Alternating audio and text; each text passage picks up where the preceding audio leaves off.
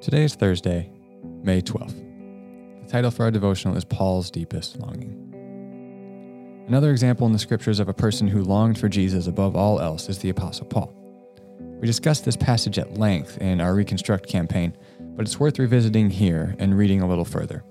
Let's read a good chunk of this passage because it's just so good.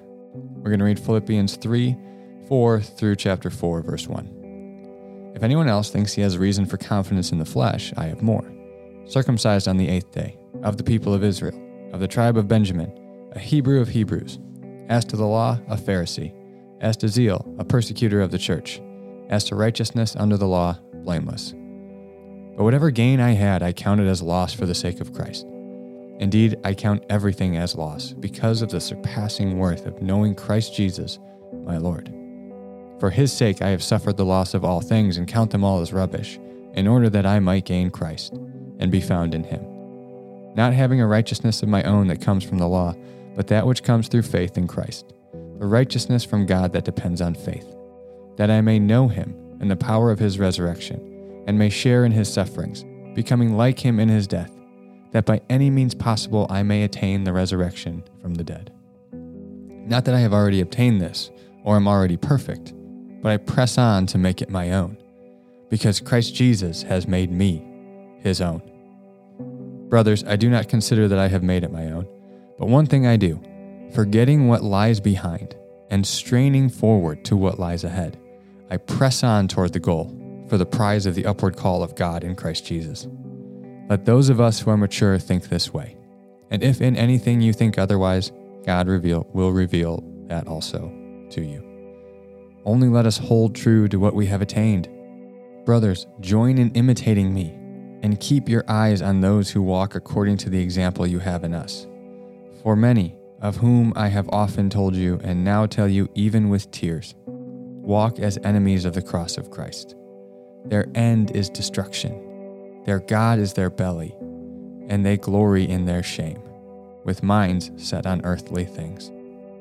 But our citizenship is in heaven, and from it we await a Savior, the Lord Jesus Christ, who will transform our lowly body to be like his glorious body, by the power that enables him even to subject all things to himself. Therefore, my brothers, whom I love and I long for, my joy and crown, stand firm thus in the Lord, my beloved. In short, Paul has been given in Christ a new ambition and longing. The former forms of achieving righteousness didn't satisfy his deepest longing. Jesus did. So now his deepest longing was to gain Christ, to know him, and to attain the resurrection of the dead. This inspired him to leave everything. His heart compass changed direction completely when he found Christ. In verse 12, he says that he strives for this perfection because Christ Jesus has, quote, made me his own. Paul has been made new in Christ. And so now his pursuits must align with his newfound identity in Christ. Paul's goal in verse 14 is Jesus himself, as he says in verses 8 and 10. And the prize that comes with the upward call of God in Christ is righteousness through faith, in verse 9, resurrection, verse 11 and 21, citizenship in heaven, verse 20, even identifying with Christ in his suffering, in verse 10. This is Paul's deepest longing, and it drives him to strain towards what is ahead, to press on towards the goal, he says. Paul knows that the prize that comes with the upward call of God in Christ has been given to him in Christ. His concern is that he live in line with that gift and calling.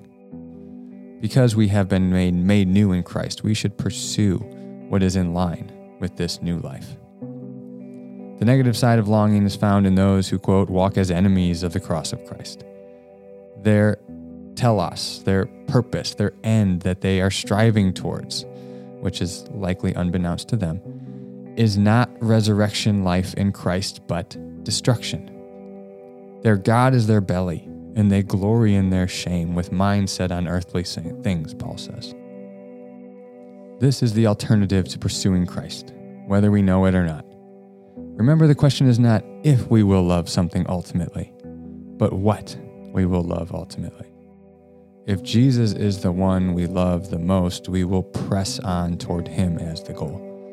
If our belly, our appetites, or our sinful nature satisfying our selfish desires is our God, then we will pursue self-gratification and boast in those things that are in reality, that is in the reality of the kingdom of God, shameful in the end.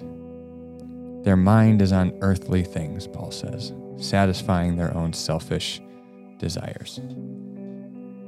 For reflection time today, I invite you to read verses 7 through 11 again, and simply make that the confession of your deepest longing to Christ.